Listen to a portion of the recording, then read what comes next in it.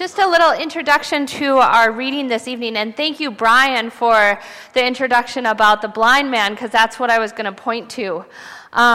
Chapter 9 and 10 of the book of John are connected. They are one continuous story that begins with Jesus and his disciples meeting a man who is blind along the side of the road, entering into dialogue with him, healing him, and then this whole debate ensues about who Jesus is, what happened to this man. And when we get to chapter 10, it seems that there's a new start, but in reality, that conversation is just continuing.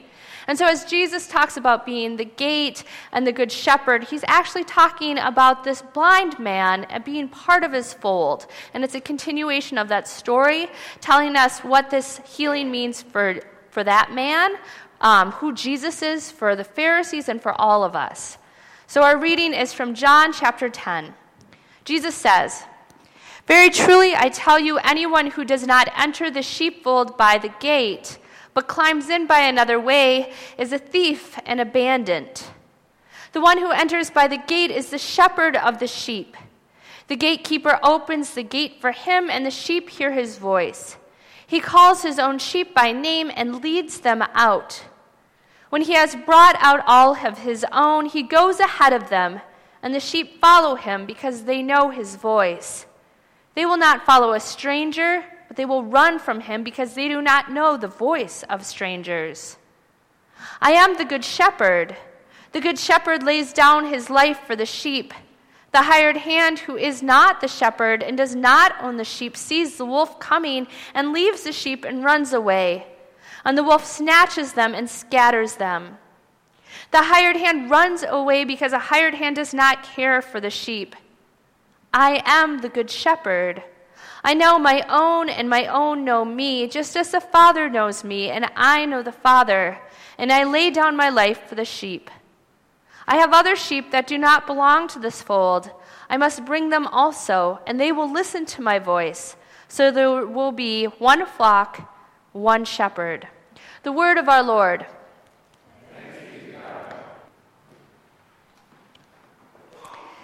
Let us pray. May the words of my mouth and the meditations in our hearts be acceptable in your sight, O Lord, our God, our rock, and our Redeemer. Amen. If you weren't here on Sunday morning, I would commend for you to go and listen to our podcast of Pastor Scott's sermon. It was excellent. Please go and listen to it. It is on John chapter 9 that I just referenced a little bit. I will warn you in advance. I know many of you were here, and I told Scott once he finished preaching at the first service, you should have warned me. You made me cry. So that's my warning to all of you who maybe haven't heard it, although it doesn't do you much good because I heard it twice and I cried at both services. So good luck.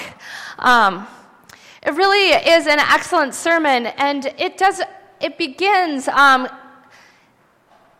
with the question that Jesus' disciples ask him: who sinned, this man or his parents, that he was born blind? And Pastor Scott rightly points out that this is the wrong question for us to be asking, not who sinned or who is to blame, but rather how can we help and what can we do? And that's the right question. He's completely right about that. But as I listened to Pastor Scott talk about this, I also kind of had compassion for why we ask that question. And as I knew that it's the wrong question to ask, part of me started to confess within myself, wait a second, I've asked a similar question. Not who sinned that this man was born blind, which sounds judgmental and dismissive, and we think that's mean, but I've asked similar questions when something bad has happened to someone, similar to the questions that Pastor Scott was talking about. Well, was the person wearing a helmet? Did she have a seatbelt on? Well, did they take the precautions that they needed to take? Did she smoke? Was there drinking involved? What was the reason that this tragedy happened? And I confess that when we ask these questions that they seem mean and probably like that person's done something wrong, and in a sense that is what they are conveying. But as someone who has asked that question, I know what's behind it.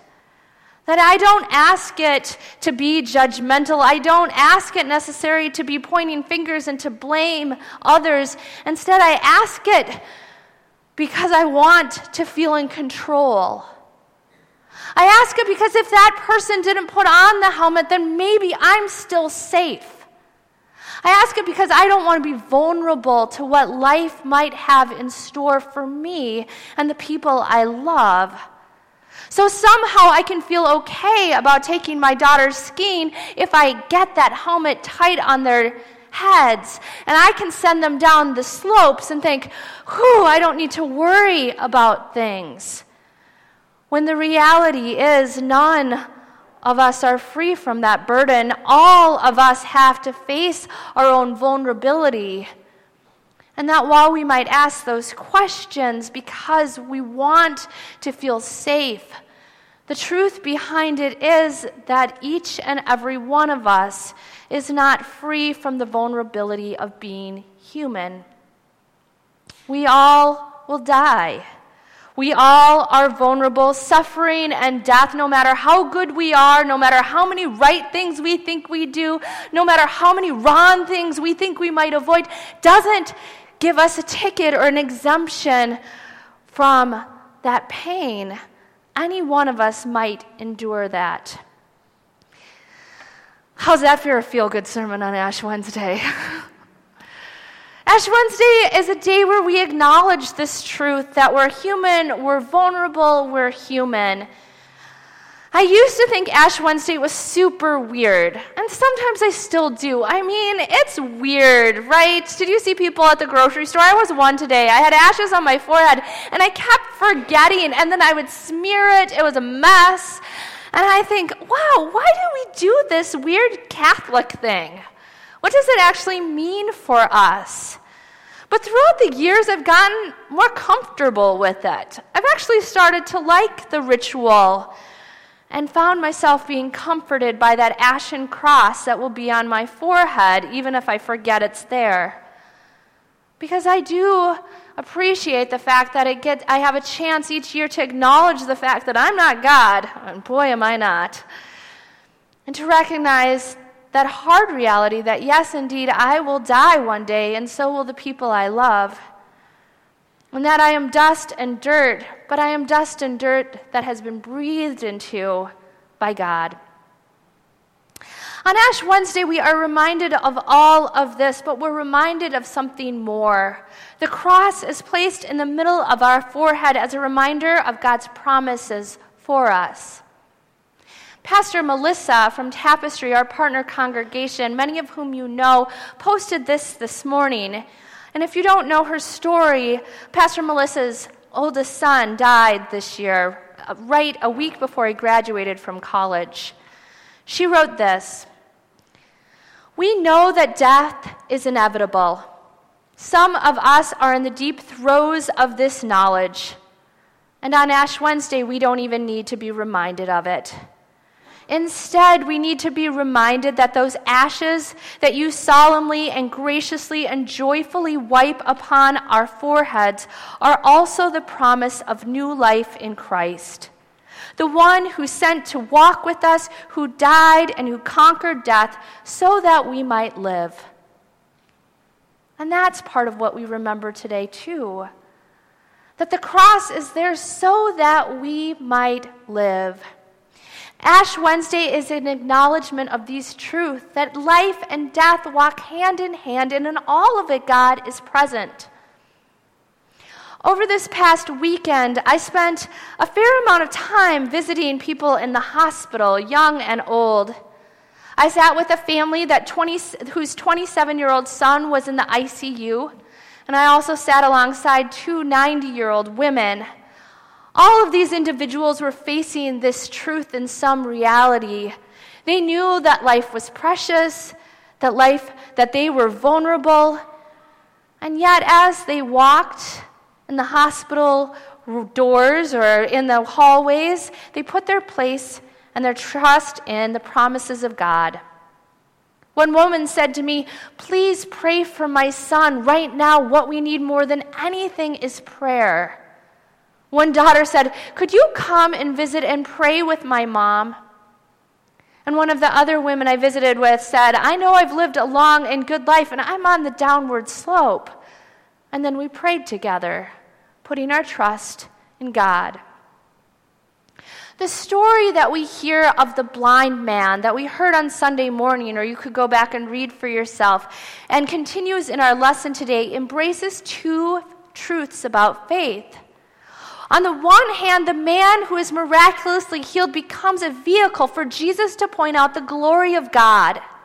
He heals him, he transforms him, and suddenly a man who was born blind can suddenly see.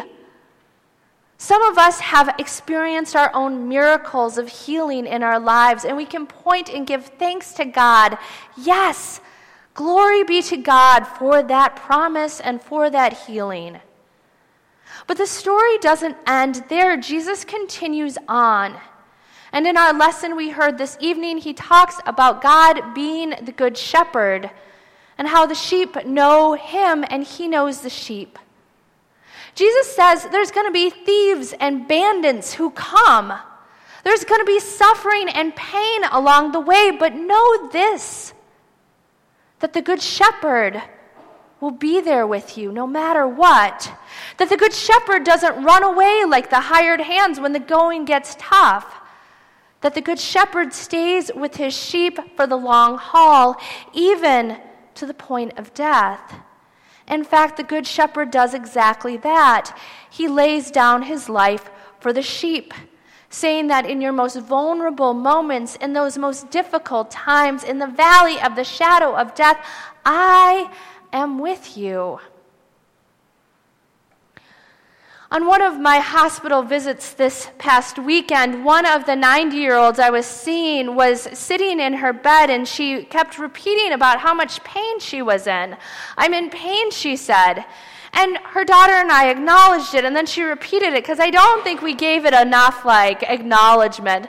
"No, really, I'm in pain," she said, like a 10 on the charts. Although I told the hospital staff, 7, it's really a 10. At which point we said, "Okay, yeah, you're in pain." And then her daughter turned to her and said, "Mom, if I could, I would take this pain from you."